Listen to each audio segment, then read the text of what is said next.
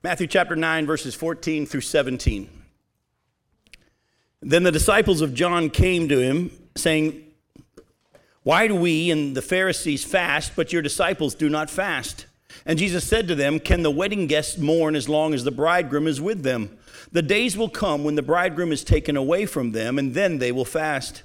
No one puts a piece of unshrunk cloth on an old garment, for the patch tears away from the garment, and the worse tear is made. Neither is new wine put into old wineskins. If it is, the skins burst, and the wine is spilled, and the skins are destroyed. But new wine is put into fresh wineskins, and so both are preserved." Now, I'm going to shock you. That's as much as we're going to do on that section of Scripture tonight. We're actually going to move over to verse 18 now, and here's why. I already taught on this passage of Scripture in great detail. If you're interested in what this passage in this section of Scripture is talking about, go back to the earlier part of our Matthew study, Matthew chapter 6, verses 16 through 18. Go back to the website. If you're listening online right now, just go back to the website, Matthew 6, verses 16 through 18, when Jesus was talking about when you fast, don't be like the hypocrites and so on. We did a whole study on fasting back then, as you remember. And in doing so, we brought this passage in, and I've already taught on the new wine and the old wineskins and all that. So guess what? I know you all can't believe it. I actually said this last night, and this one lady said, "Until you read verse 18, we won't believe you." And so let's go to verse 18. Verses 18 through 26 is the section we're going to study tonight. "While he was saying these things to them, behold, a ruler came in and knelt before him, saying, 'My daughter has just died, but come and lay your hand on her, and she will live.' And Jesus rose and followed him with his disciples. And behold, a woman who had suffered from a discharge of blood for 12 years came up behind him and touched the fringe of his garment. For she said to herself, 'If I only touch his garment, I will be made well.' Jesus turned and seeing her, he said, 'Take heart, daughter, your faith has made you well.' And instantly the woman was made well. And when Jesus came to the ruler's house and saw the flute players and the crowd making a commotion, he said, 'Go away, for the girl is not dead, but sleeping.' And they laughed at him. But when the crowd had been put outside, he went in and took her by the hand, and the girl arose. And the report of this went throughout all that district."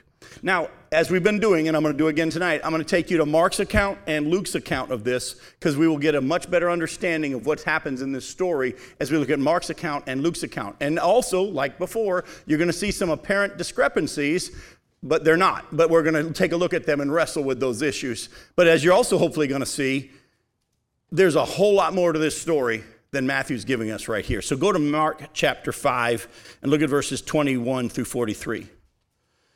Mark chapter 5, verses 21 through 43. It says, when Jesus had crossed again in the boat to the other side, a great crowd gathered about him, and he was beside the sea. Then came one of the rulers of the synagogue, Jairus by name, and seeing him, he fell at his feet and implored him earnestly, saying, "My little daughter is at the point of death. Come and lay your hands on her, that she may be made well and live." And he went with him.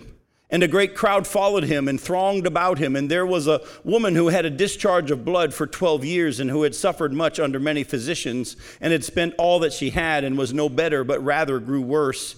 She had heard the reports about Jesus and came up behind him in the crowd and touched his garment, for she said, "If I touch even his garments, I will be made well." And immediately the flow of blood dried up, and she felt in her body that she was healed of her disease.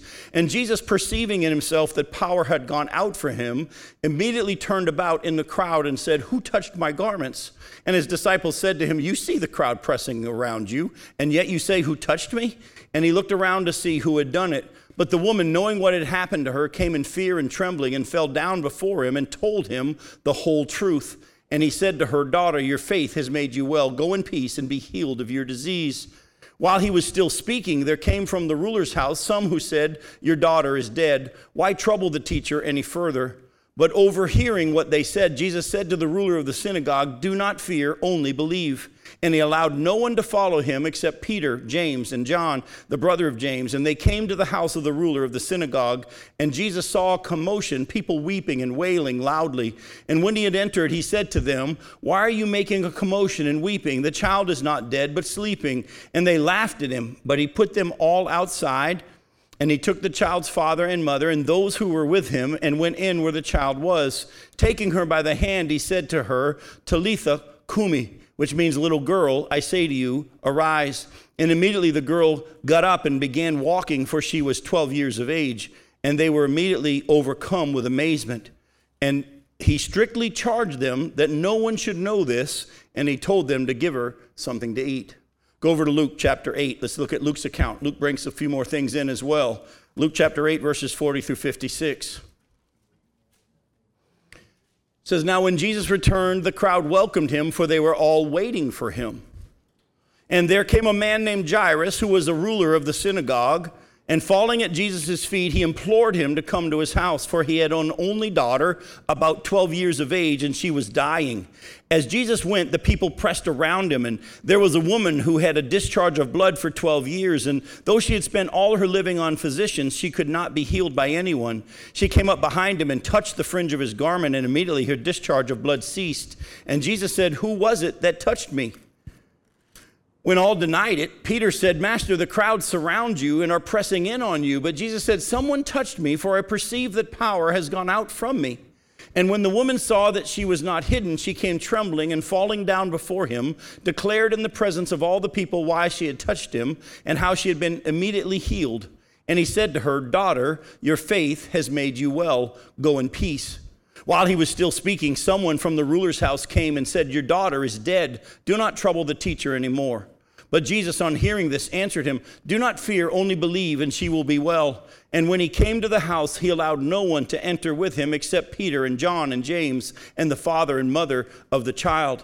And all were weeping and mourning for her. But he said, Do not weep, for she's not dead, but sleeping. And they laughed at him, knowing that she was dead. But taking her by the hand, he called, saying, Child, arise. And her spirit returned, and she got up at once. And he directed that something should be given her to eat. And her parents were amazed. But he charged them to tell no one what had happened. Now, Matthew simply calls this man a ruler. But Mark and Luke tell us his name. What's his name? Jairus. And he's not just a ruler. He's a ruler where? He's in the synagogue. So we see a little bit more information. So if he's a ruler in the synagogue, is he a Gentile or a Jew? He's a Jew. By the way, that's going to be very important later on that we understand that Jairus is a Jew and he's a ruler of the synagogue. You're going to see some more things come out of that in just a little bit. Now, for a Jewish leader to come and kneel before Jesus and to ask him to come and heal his dying daughter was a big deal. You have to realize the Jewish religious leaders didn't like Jesus. You kind of got that by the picture by now, right? The Jewish religious leaders didn't like Jesus at all, but even though they didn't like him, they knew that he was from God. Now you say, Jim, where does it say that they knew he was from God? Well, I'll tell you exactly where it says it. Go to John chapter 3. In John chapter 3, look at verses 1 and 2.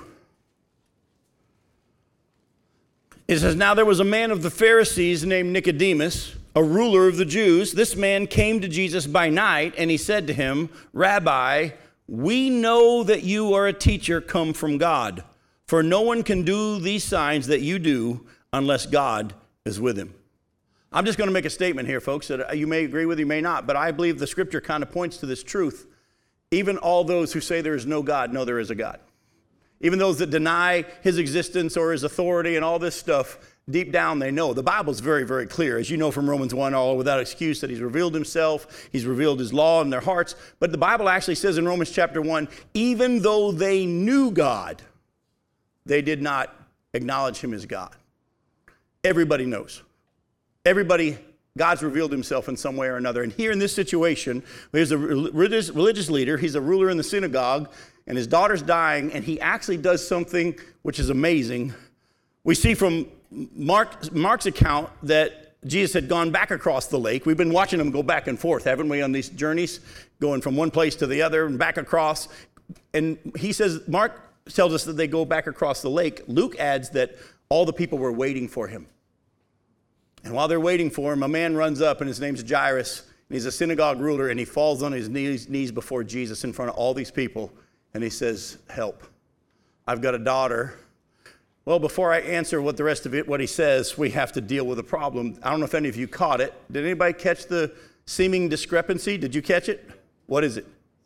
2 times he says, my daughter is dying. 1 time he says, my daughter has died. Yeah, let's take a look at this. Go back to Matthew chapter 9 and look at verse 18. While Jesus was saying these things to them, behold, a ruler came in and knelt before him, saying, my daughter has just died, but come lay your hand on her and she will live. All right, I'll go to Mark chapter 5. Verses 21 through 24. And when Jesus had crossed again in the boat to the other side, a great crowd gathered about him, and he was beside the sea. Then came one of the rulers of the synagogue, Jairus by name, and seeing him, he fell at his feet and implored him earnestly, saying, my little daughter is at the point of death. Come and lay your hands on her so that she may be made well and live. And he went with them. And as you know, later on in the story, as they're going, the people come and then say, don't bother him anymore, she's died. Go to Luke chapter 8. Look at verses 40 through 42. Now when Jesus returned, the crowd welcomed him, for they were all waiting for him. And there came a man named Jairus, who was a ruler of the synagogue. And falling at Jesus' feet, he implored him to come to his house, for he had an only daughter, about 12 years of age, and she was dying. As Jesus went, the people pressed around him. So don't be too quick to answer, because a lot of times I'll ask you questions similar to this, and you think the answer is yes. So was she dead when he came, or was she dying when he came? She was dying. Then why does Matthew record that he came and said she's died? Because he cuts everything short. Yes. If you've been looking at Matthew's account, remember last week, and we told the story about the men who came and lowered their friend through the roof? And Mark and Luke talk about the hole in the roof and all this. Matthew doesn't even mention the fact that they cut a hole in the roof. He's an No one's brought that out. I love that. He's an accountant. I love it. That's awesome. If you go back and you take a look at just how many verses Matthew uses to tell this story, in my Bible, it's only this long. Yet in Mark and Luke, it's like almost a page. Mark and Luke bring out more to the story. Matthew is just simply recording it, just the facts. The man had come and his daughter had died and all this. Yes, that's true. His daughter had died, but that happened halfway through this story. And again, this, like I told you, this is further evidence of the reality of the scriptures. We looked at this before. And if everybody's story was exactly word for word, we would go, whoo, there's a red flag here. But they're not. But as you take the time to look at it, you realize. Another interesting little tidbit is this as well. If you were to do a study of the Greek words used in Matthew's account, you could also translate it, instead of she's died, she's at the point of death. That Greek word actually could mean she's like right there. I mean, so much so that this man runs to go meet Jesus because she's at the point of death. And by the time Jesus even gets there, she's already died. And the Greek word that's translated died or just died in the ESV could also be translated at the point of death. She's like right there at that point. But I think the honest answer is, like you said, Matthew just cuts things short, and he just says there's a guy whose daughter had died. And she said, she's died. Would you come? And we deal with this. And again, there's so much more about the woman and her issue of blood and her whole story that is brought out by Mark and Luke, and we're going to get into all that kind of stuff. All right. Now, one thing that's interesting that I thought about as I was doing a study on this passage is that as a ruler in the synagogue, he had to be familiar with the Old Testament stories of children being brought back to life by God through his prophets. Some of you may not know what I'm talking about, so I'm going to take you back there. Go with me to 1 Kings chapter 17.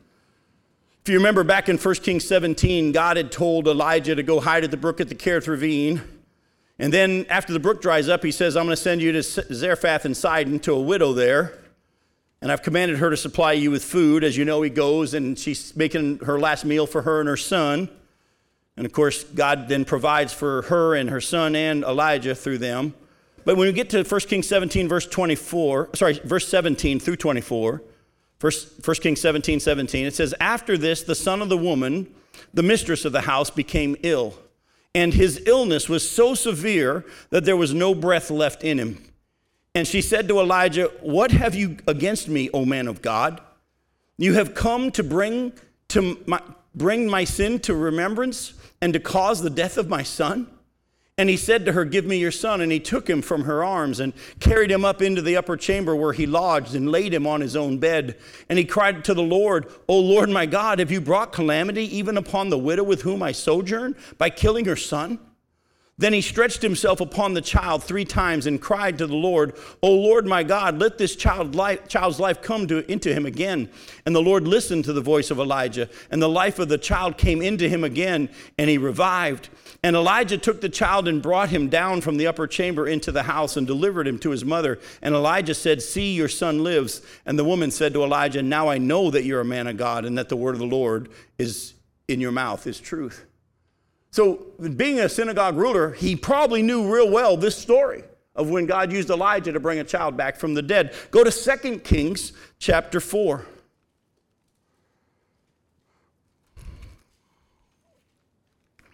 2 Kings chapter 4, look at verses 18 through 37.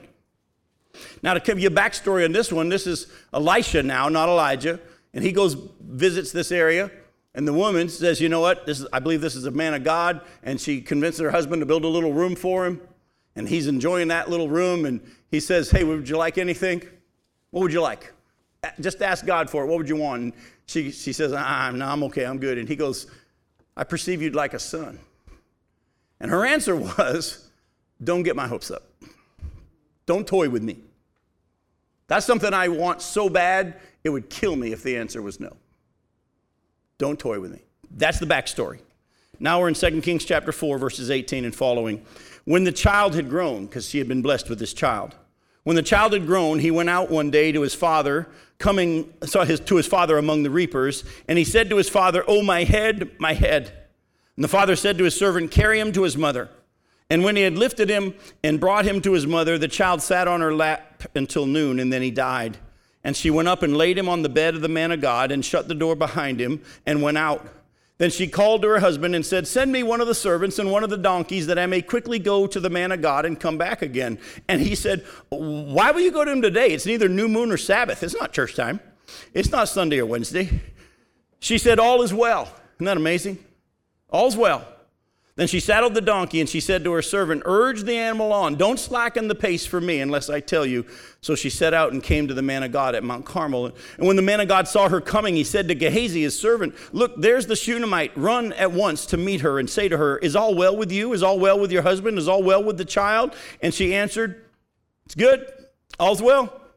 And when she came to the mountain to the man of God, she caught hold of his feet, and Gehazi came to push her away. But the man of God said, leave her alone, for she's in bitter distress, and the Lord has hidden it from me and has not told me. Then she said, did I ask my Lord for a son? Did I not say, don't deceive me? He said to Gehazi, tie up your garment and take my staff in your hand and go. If you meet anyone, don't greet him. And if anyone greets you, don't reply. And lay my staff on the face of the child. Then the mother of the child said, as the Lord lives, and as you yourself live, I will not leave you. So he arose and followed her. Gehazi went on ahead and laid the staff on the face of the child, but there was no sound or sign of life. Therefore he returned to meet him and told him, the child has not awakened. When Elisha came into the house, he saw the child lying dead on his bed. So he went in and shut the door behind the two of them and prayed to the Lord. Then he went up and lay on the child, putting his mouth on his mouth and his eyes on his eyes and his hands on his hands. And as he stretched himself upon him, the flesh of the child became warm. Then he got up again and walked back and forth in the house and went and stretched himself upon him. And the child sneezed 7 times, and the child opened his eyes. Then he summoned Gehazi and said, call this Shunammite. So he called her, and when she came to him, he said, pick up your son. She came and fell at his feet, bowing to the ground. Then she picked up her son and went out. Now, everything in me wants to go down this road of why, when her son has died, she tells the husband, everything's good. Gehazi, everything's good. But the short answer is this. Save your complaining and your crying out for the only one that can do something about it. We spend way too much time sharing our griefs with everybody around us and our complaints and our worries and our sorrows. Why don't you go to the one that can do something about it? She knew husband can't help. Gehazi can't help.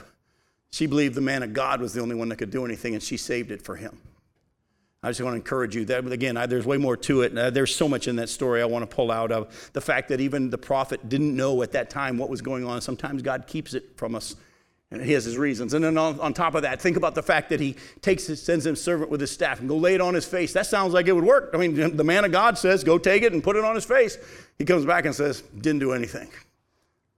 God's doing stuff in the life of Gehazi. He's doing stuff in the life of Elisha. He's doing so many things all at once Stop looking for the formula, folks. Stop looking for the secret formula and walk through whatever it is God's got you walking through, but keep walking forward in faith and you'll see him do amazing stuff. Sometimes we'll think, well, this is probably what God wants, and then it doesn't work. What do we do, quit? Or do we keep pressing on to God and say, okay, God, what would you have? What is your plan? I thought it was this, but maybe not. I thought it was this, but maybe not. Are you willing to keep going? I'll just stop, but and so I want to preach that passage so bad, but the whole point was this: Jairus had to have known these stories. And so whether he believes Jesus is the Messiah or not, we don't know.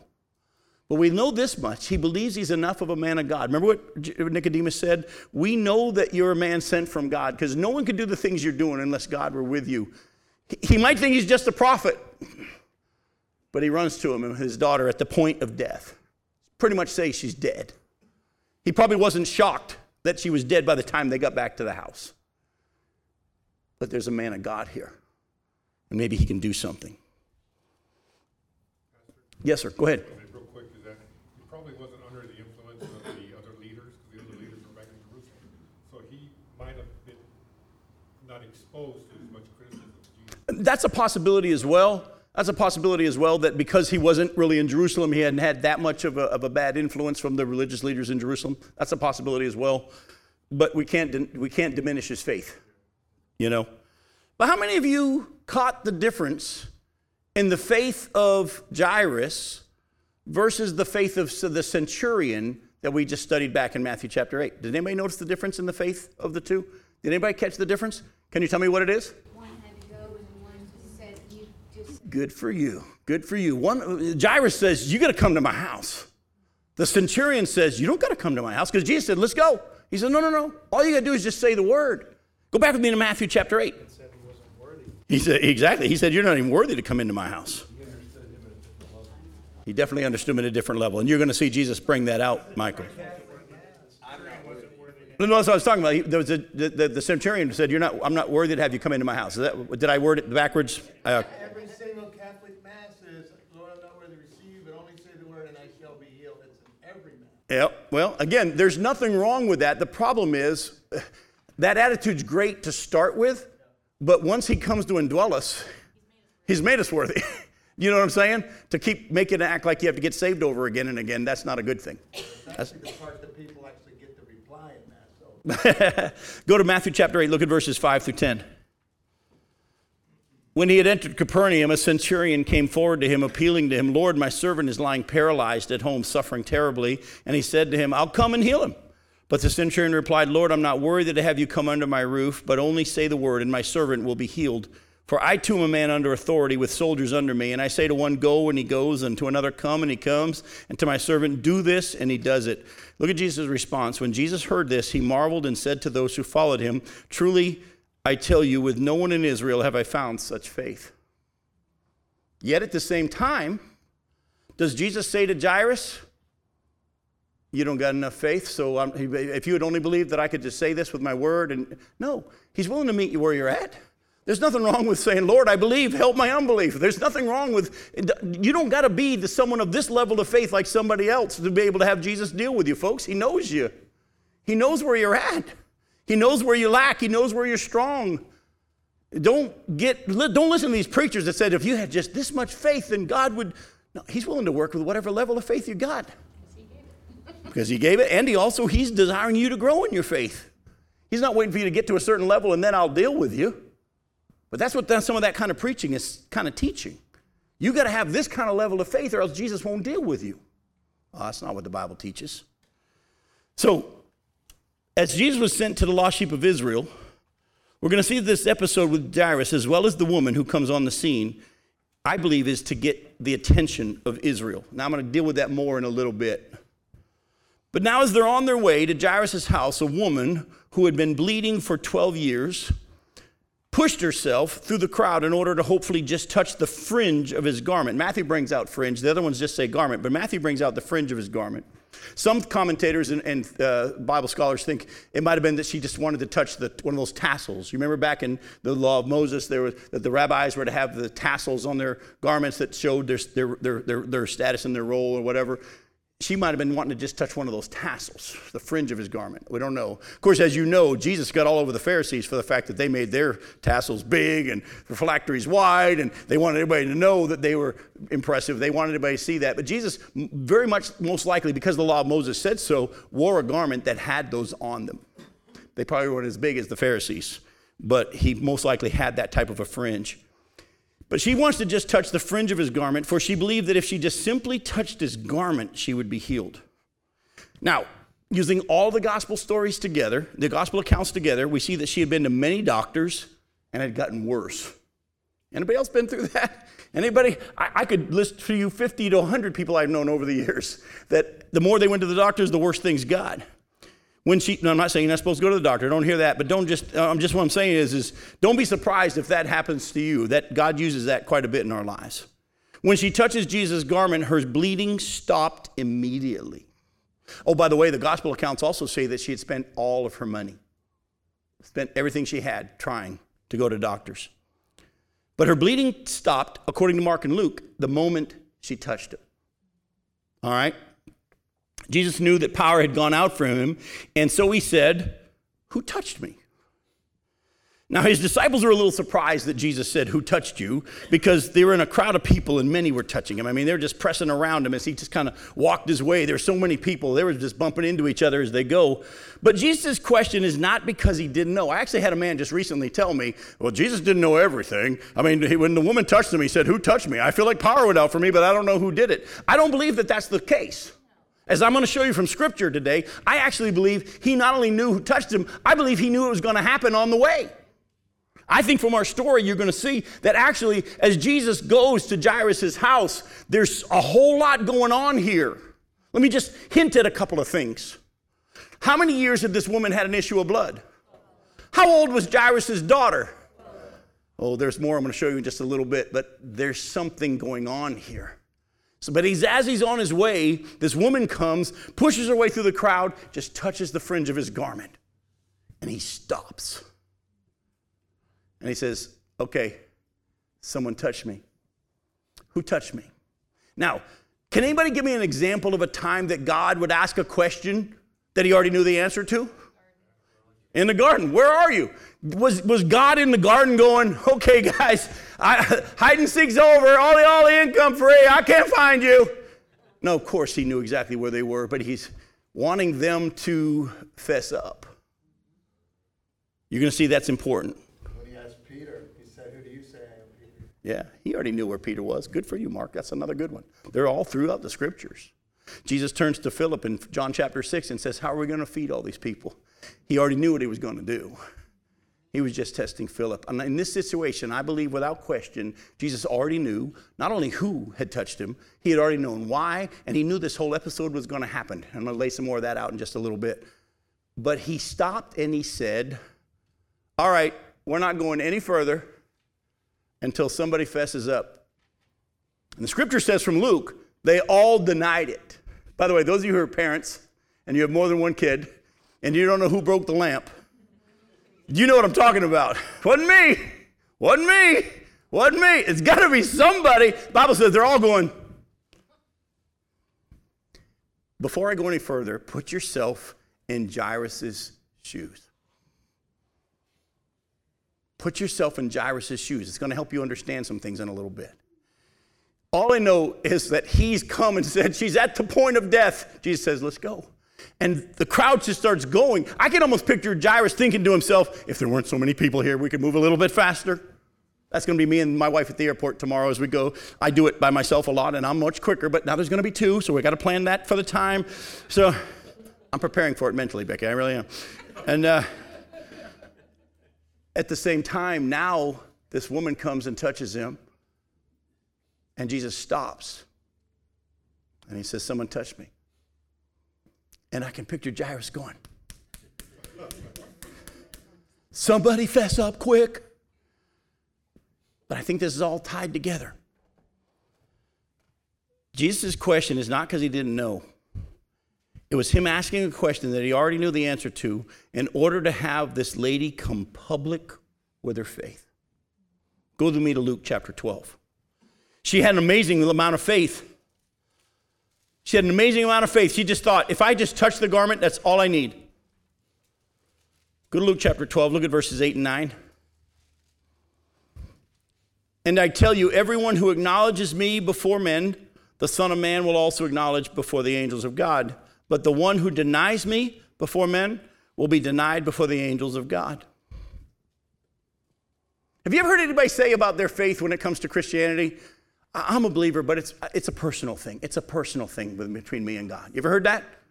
Listen to me very carefully. I'm going to say it as lovingly as I can. That person isn't saved. If you think it's just a personal thing between you and God and you're not wanting to talk about it, you're not wanting to be public about it, the Bible says that's not real faith. Real faith testifies. Let me show you what I mean. Go to Romans chapter 10. Look at verses 8 through 13.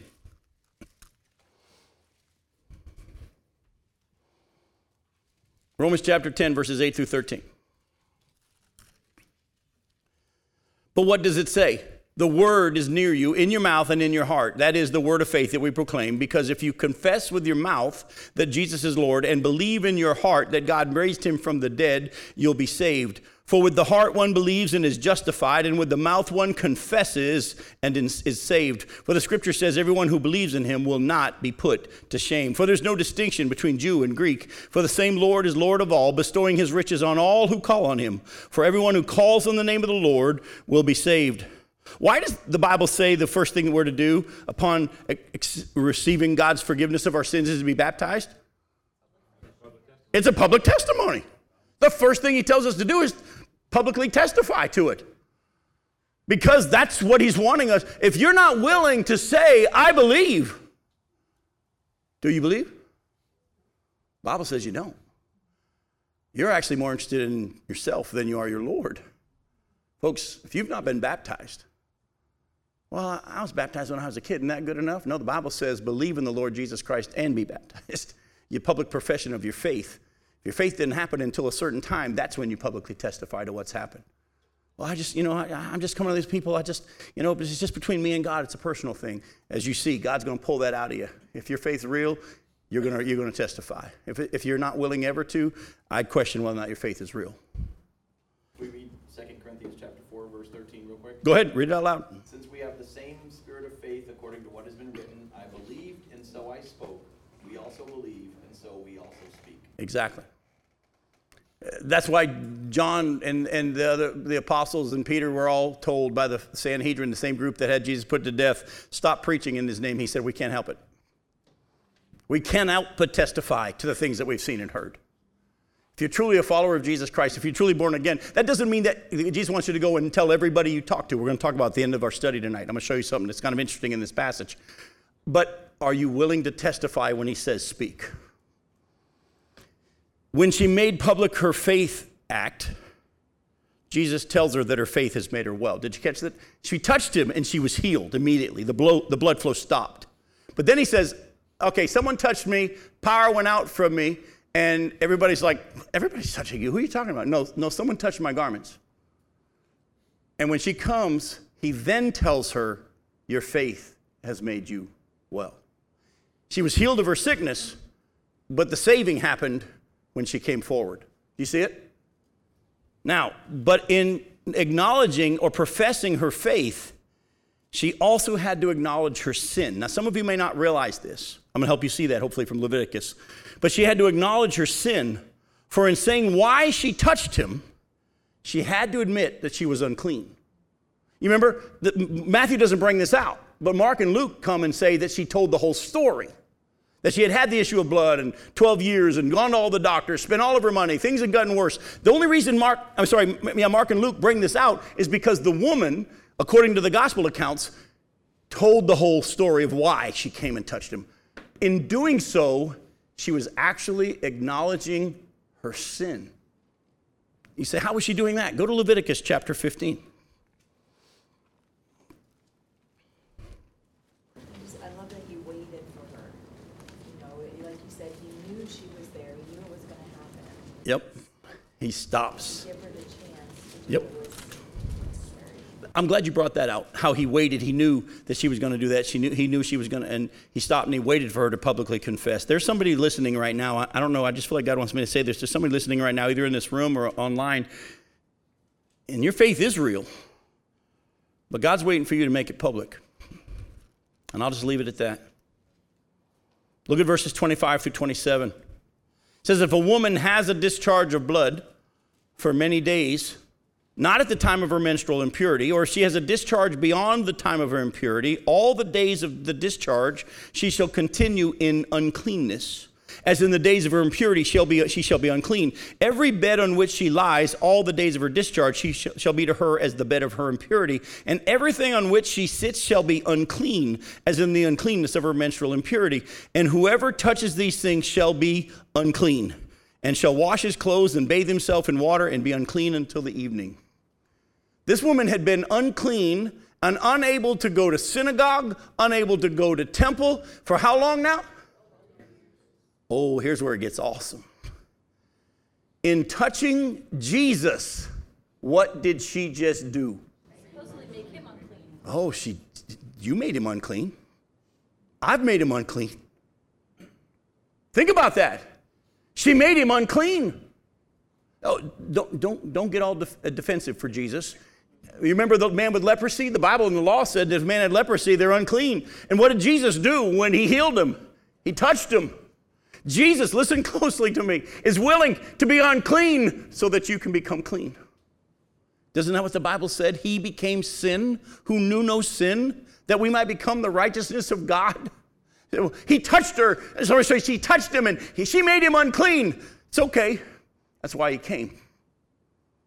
Folks, I made him unclean. You made him unclean. It was your sin and my sin that he was crucified for. Don't sit there and say, she made him unclean. Yeah, so did you. So did I. And he's willing to take that for us. Man, I love that. Oh, and also, she made everybody in the crowd she was pushing up against unclean. Who knows what all ramifications of that all came about.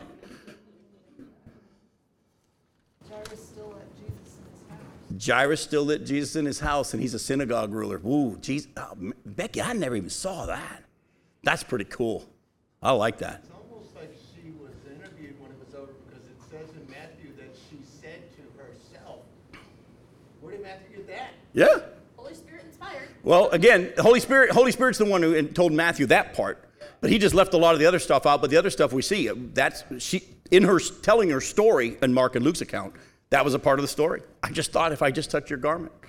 Now, notice what Jesus calls her, though, when he heals her in all three Gospels. Remember I told you something deeper is going on here? Go back to Matthew chapter 9. Look at verse 22. Matthew 9:22. Yes.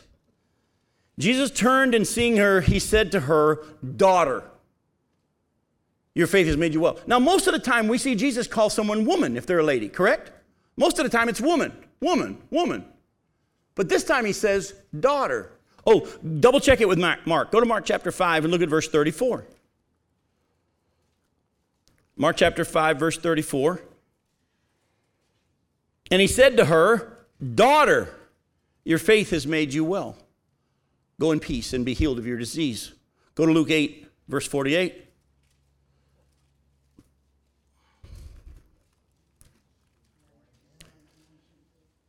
And he said to her, daughter, your faith has made you well. Go in peace.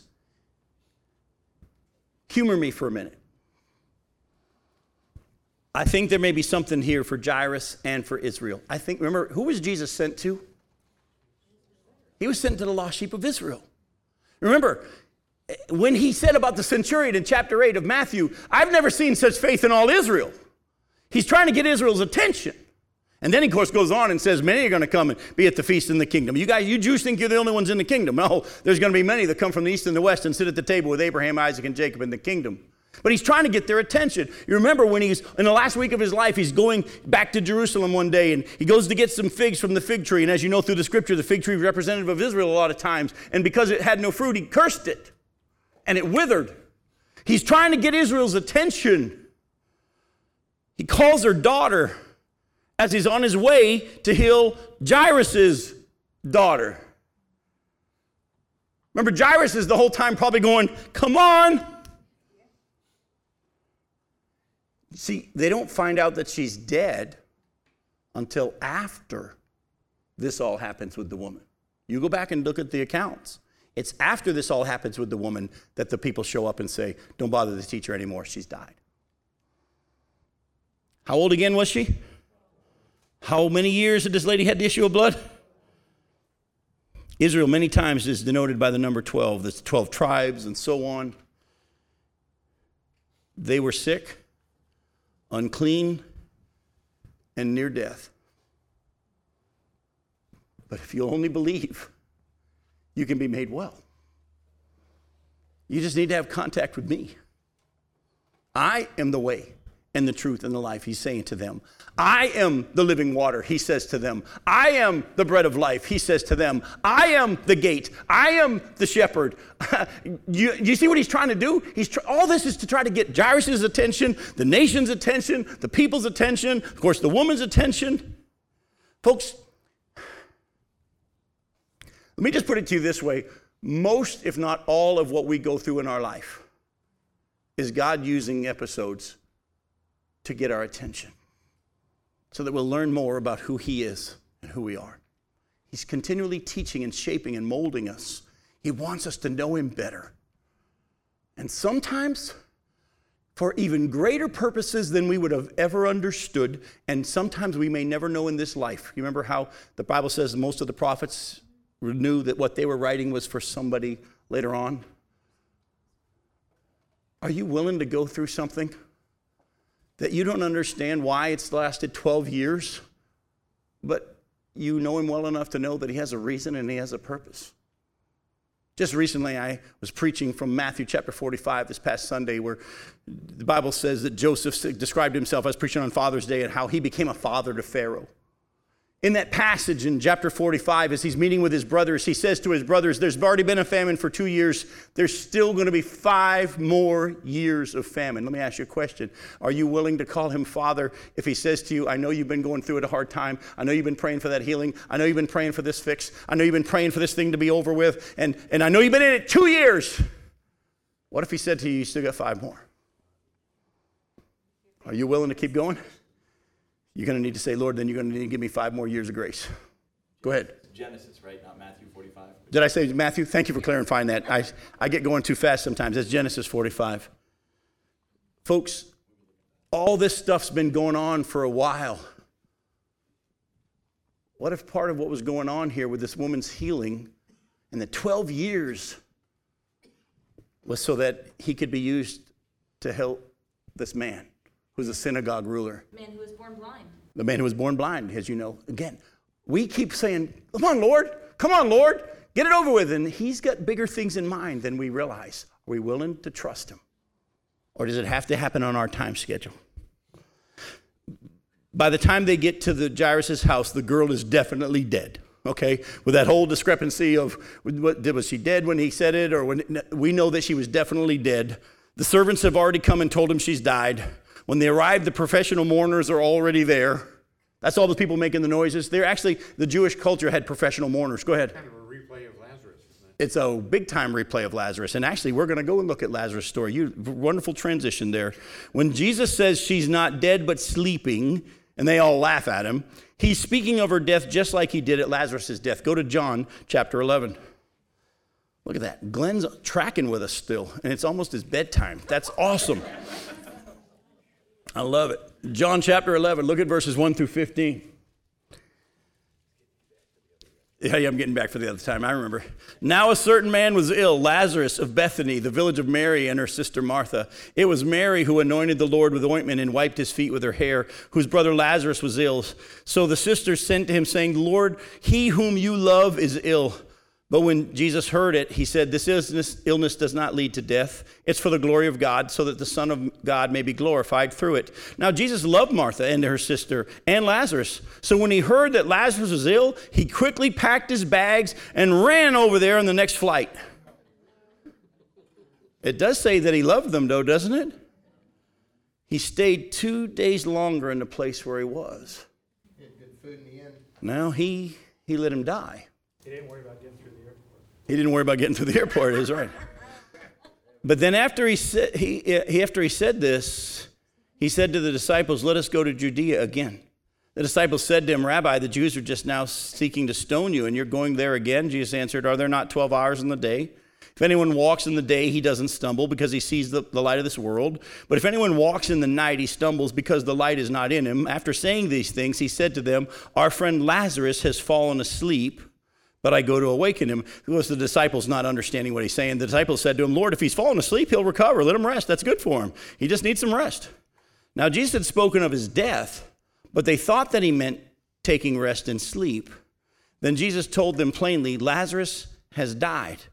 And for your sake, I'm glad that I wasn't there, so that you may believe. Again, the preacher in me wants to go off on this section. Man, there's so much here. But he said he's sleeping. Was he sleeping or was he dead? Well, he was dead, but Jesus used the term sleep because there's physical life and there's spiritual life. And because our spirits, our souls continue, even though it looks like we're dead, we're still alive. You ever know anybody sleep like that? Man, it looks like they're dead, but they're really still alive. I see couples looking at each other here. This is awesome. But don't miss this, by the way. Let me just say this real quickly. The Bible talks about those of us who have fallen asleep in Christ, those of us who have died physically, but have fallen asleep in Christ. Those who are in Christ, they're alive, right? You know that, right? Their bodies may be dead and their bodies may have gone back to the ground, but they're still alive. It may look like their body's sleeping, but they're alive. At the same time, though, those who die outside of Christ, they're alive too. Not spiritually, but their spirit is still alive. Their soul is still alive in the sense that they exist. Don't let any preacher tell you that there's such a thing as people being annihilated when they die because of their unbelief. No, the Bible's very, very clear that those who go to hell last in hell for eternity. The fire is not quenched. The worm does not die. They're tormented day and night forever and ever. But interestingly enough, the Bible says that those who die outside of Christ die twice. They have a second death. They'll stand before the great white throne judgment in Revelation chapter 20, and then they're going to be judged according to the works that they've done and the fact that their names aren't in the book of life. And those whose names weren't in the book of life were cast into the lake of fire, which is the second death. I'm going to say something crazy to you, and I'm not going to try to explain it because I just found an awesome passage of scripture yesterday in 2 Timothy chapter 1, verse 7, where Paul's writing to Timothy, and he gives him all these interesting statements, how a soldier doesn't get involved in pursuits and all this kind of stuff, and the guy that competes doesn't win unless he competes against according to the rules. And then in verse 7, he says, think on these things, and God will give you understanding. Man, I love that. How many of us as preachers think our job is to make sure they get it? Why aren't we willing to just preach it and share it and teach it and let the Spirit of God bring the understanding? That's why I get excited when Becky brings out stuff like she did, or you do, and others. I love seeing the Spirit of God speak to you, and you hear it. That makes me go, yes! I don't want people thinking they learned everything they learned by parroting what Jim says. I want to see you hit the Spirit of God to open your eyes. Go ahead. What does the scripture say about us all being able-bodied ministers of the word? Yeah, well, actually, the Bible says in that same passage, teach this to faithful men who are able to also pass it on, definitely. Let me also say that crazy statement, though, that seemingly confusing statement. 2 Timothy 2:7. What did I say? You said 1:7. I'm sorry, 2 Timothy 2:7. Thank you. I'm getting fast again. When I get off my notes and get going fast, I sometimes quote the wrong place. 2 Timothy chapter 2, verse 7 is what I was talking about. But here's the thing I want you to say. I want to say to you, my prayer is that you're born twice and you'll only die once. We're all born dead. We're all born spiritually dead. We didn't die. We already were dead when we were born spiritually. But if you're born again through faith in Jesus Christ, you'll be born twice. You're born physically, and you're born again spiritually. And if you're born again spiritually, you'll only die once, and that's physically. You'll never die again spiritually. But if you are outside of Christ, you'll only be born once, and you're going to die twice. I'd rather be born twice and die once. And you're described as walking dead. Yeah, you are walking dead. Go to Acts chapter 7.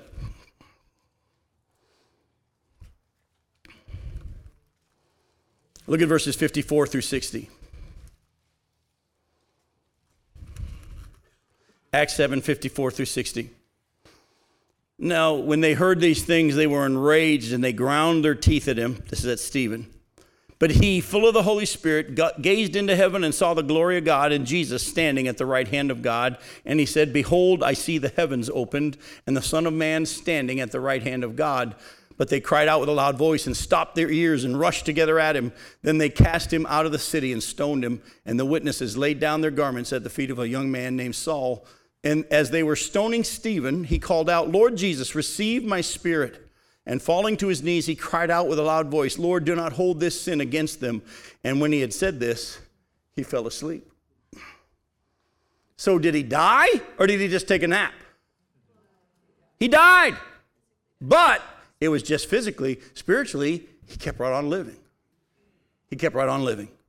Ephesians chapter 2, you don't have to turn there for the second time. Ephesians 2, verses 1 through 9 says, we were dead in our trespasses and sin, but God in his mercy has made us alive. He's made us alive. Also, I don't have time to go here, but go back and look at Mark's account, Luke's account, and you'll notice that Jesus wasn't also simply telling the girl's body to get up. He was calling her with it. You notice when he raises Lazarus from the dead in John 11, 38 through 44, he says, Lazarus, come forth. This wasn't just simply bringing her body back to life. She also came with it. That's why he's saying, feed her, all this kind of stuff, Talitha cum. But interestingly enough, Mark and Luke share something. Matthew doesn't bring it out, but Mark and Luke bring out that Peter, James, and John, and the girl's parents were allowed in the room. Actually, if you put Mark and Luke's account together, it appears that only James and John and Peter and Jesus and mother and father were allowed in the house. If you kind of look at it, you'll see he tells everybody just kind of stay where they are, and the rest of them continued forward. And when they got to the house, only those who were with him, which logistically, you can think about, it's a lot easier going into the house to raise this girl from the dead instead of all 12 plus the rest. There were more than just the 12. But imagine if the whole of the 12 came in, that'd been a little bit crazy, Let's all gather around the bed, So logistically, we could say, well, he only brought those 3, but there's a deeper reason. We're not going to get into it tonight. We're going to wrestle with those issues when we get to Matthew 17. Because when we get to Matthew 17, you're going to see Jesus' transfiguration, and you're going to see that he only allowed Peter, James, and John to see his glory. And then he said, you can't tell anybody what you saw until after the Son of Man's risen from the dead. You're going to see later on when he gets to the garden to pray, he goes further and he only brings who? Peter, James, and John. We're not going to deal with that tonight. We'll deal with that later in our study. But go back to Matthew chapter 9 and look at the very end of our passage. Matthew reports how word of this healing went through all the district. While Mark and Luke report how Jesus strictly told them not to tell anybody. Isn't that interesting? Matthew says in verse 26, and the report of this went through all that district. Yet Mark and Luke say that Jesus, remember, who's the only one in the house? Mom and Dad, Peter, James, and John. Little girl.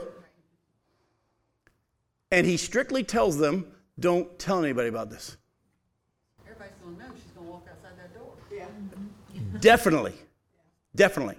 As she goes out, of course, you got all the mourners that were there and all the other people, the whole crowd of people that are all heading that way. There's a lot of people that know something happened. Word's going to spread. Then why does Jesus, if word's going to spread, why does Jesus tell them, don't talk about it? There's a couple of reasons. One is simply this. Whenever Jesus would do a miracle like this, and word spread rapidly, what was the counterattack by his enemies? Does anybody know? Maybe we should kill them too. Exactly. You go back, and I don't have time to take you there. You go back and look at the healing of Lazarus and the raising him from the dead. The scripture says they plotted to kill Jesus because of it. And so many people were coming to Jesus because of Lazarus, they plotted to kill Lazarus too.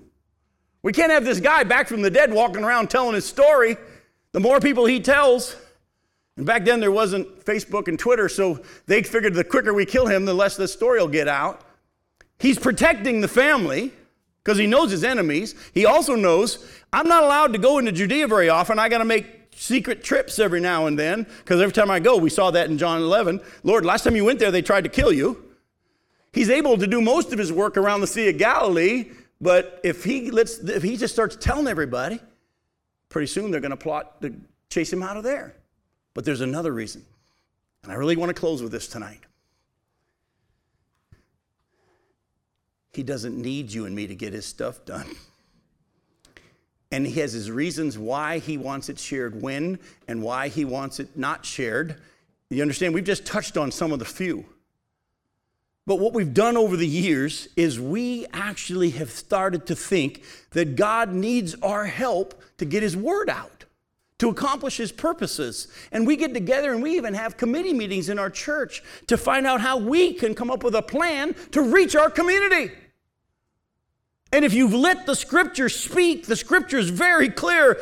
When there's not enough workers and the harvest is plentiful, ask the Lord of the harvest to send laborers into his harvest field. As much as you might want to go into Asia, the Spirit of God's going to tell you sometimes, I don't want you to go into Asia. I want you to go to Macedonia. But Lord, you told me to go into all the world and make disciples and teach them. Yeah, but I also told you to be listening to me as I go, because Paul, I want you to go to the Jews. Paul, I want you to go to the Gentiles. Peter, I want you to go to the Jews. You're going to see when we get to Matthew chapter 10 very clearly, and I'm going to deal with this some more. In Matthew chapter 10, he sends them out 2 by 2, and he says, don't go to the Gentiles or to the Samaritans. Go only to the lost sheep of Israel. Listen to me, folks. I'm not saying God doesn't want you to speak. Oh, we already talked about that. He wants you to speak. He wants you to share. But don't think for a second that he needs your help. And if we come up with a good strategy, we can reach our neighborhood. That sounds so good. But what it is, guys, we got to work harder because Jesus really needs us. He doesn't need you. Go with me to Luke chapter 19.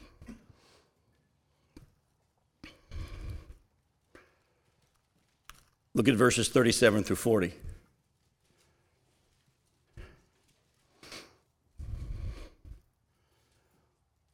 As Jesus was drawing near, this is the triumphal entry. As he was drawing near already on the way down the Mount of Olives, the whole multitude of his disciples began to rejoice and praise God with a loud voice for all the mighty works that they had seen, saying, blessed is the King who comes in the name of the Lord, peace in heaven and glory on the highest. And some of the Pharisees in the crowd said to him, teacher, rebuke your disciples. He answered, I tell you, if these were silent, the very stones would cry out. Let me remind you of Acts 17:25. He's not served by human hands if he needed anything. Stop coming up with a plan to accomplish the work of God. Walk with him a day at a time and listen to him. And when he says speak, speak. And when he says don't speak, don't speak. Just rest in the fact that even if you don't tell anybody because he told you not to tell anybody, the word's still going to spread. The word's still going to spread. That is so freeing, folks. But unfortunately, we have been taught, as we touched on a few weeks ago, to measure results, to see how we're doing. And we're not supposed to measure results to see how we're doing. We're to be faithful. And that's all we're to be. And we leave the results to God, because sometimes he's in the work of doing something that's got his end results 12 years down the road. Are you willing to keep going to be faithful if the end result's 12 years down the road? And if you're measuring results and trying to measure how you're doing, you're going to then start coming up with ways to do a better job and walk out of the abiding relationship. Jesus said, even though he had just done this amazing miracle, I don't want you talking about it. But Lord, if we don't say anything, people won't hear about this. Oh, don't worry, it'll get out. I'm bigger than that. I also have my reasons, and you may not even realize it. Jairus, you and your wife and your daughter, this is for your own good. I love you guys. We won't be here for 3 weeks, but then I'll be back on the July what? No, I got it right here. We won't be here for 3 weeks because of travel, and we'll meet again July 17th. Thanks for coming. We'll see you then.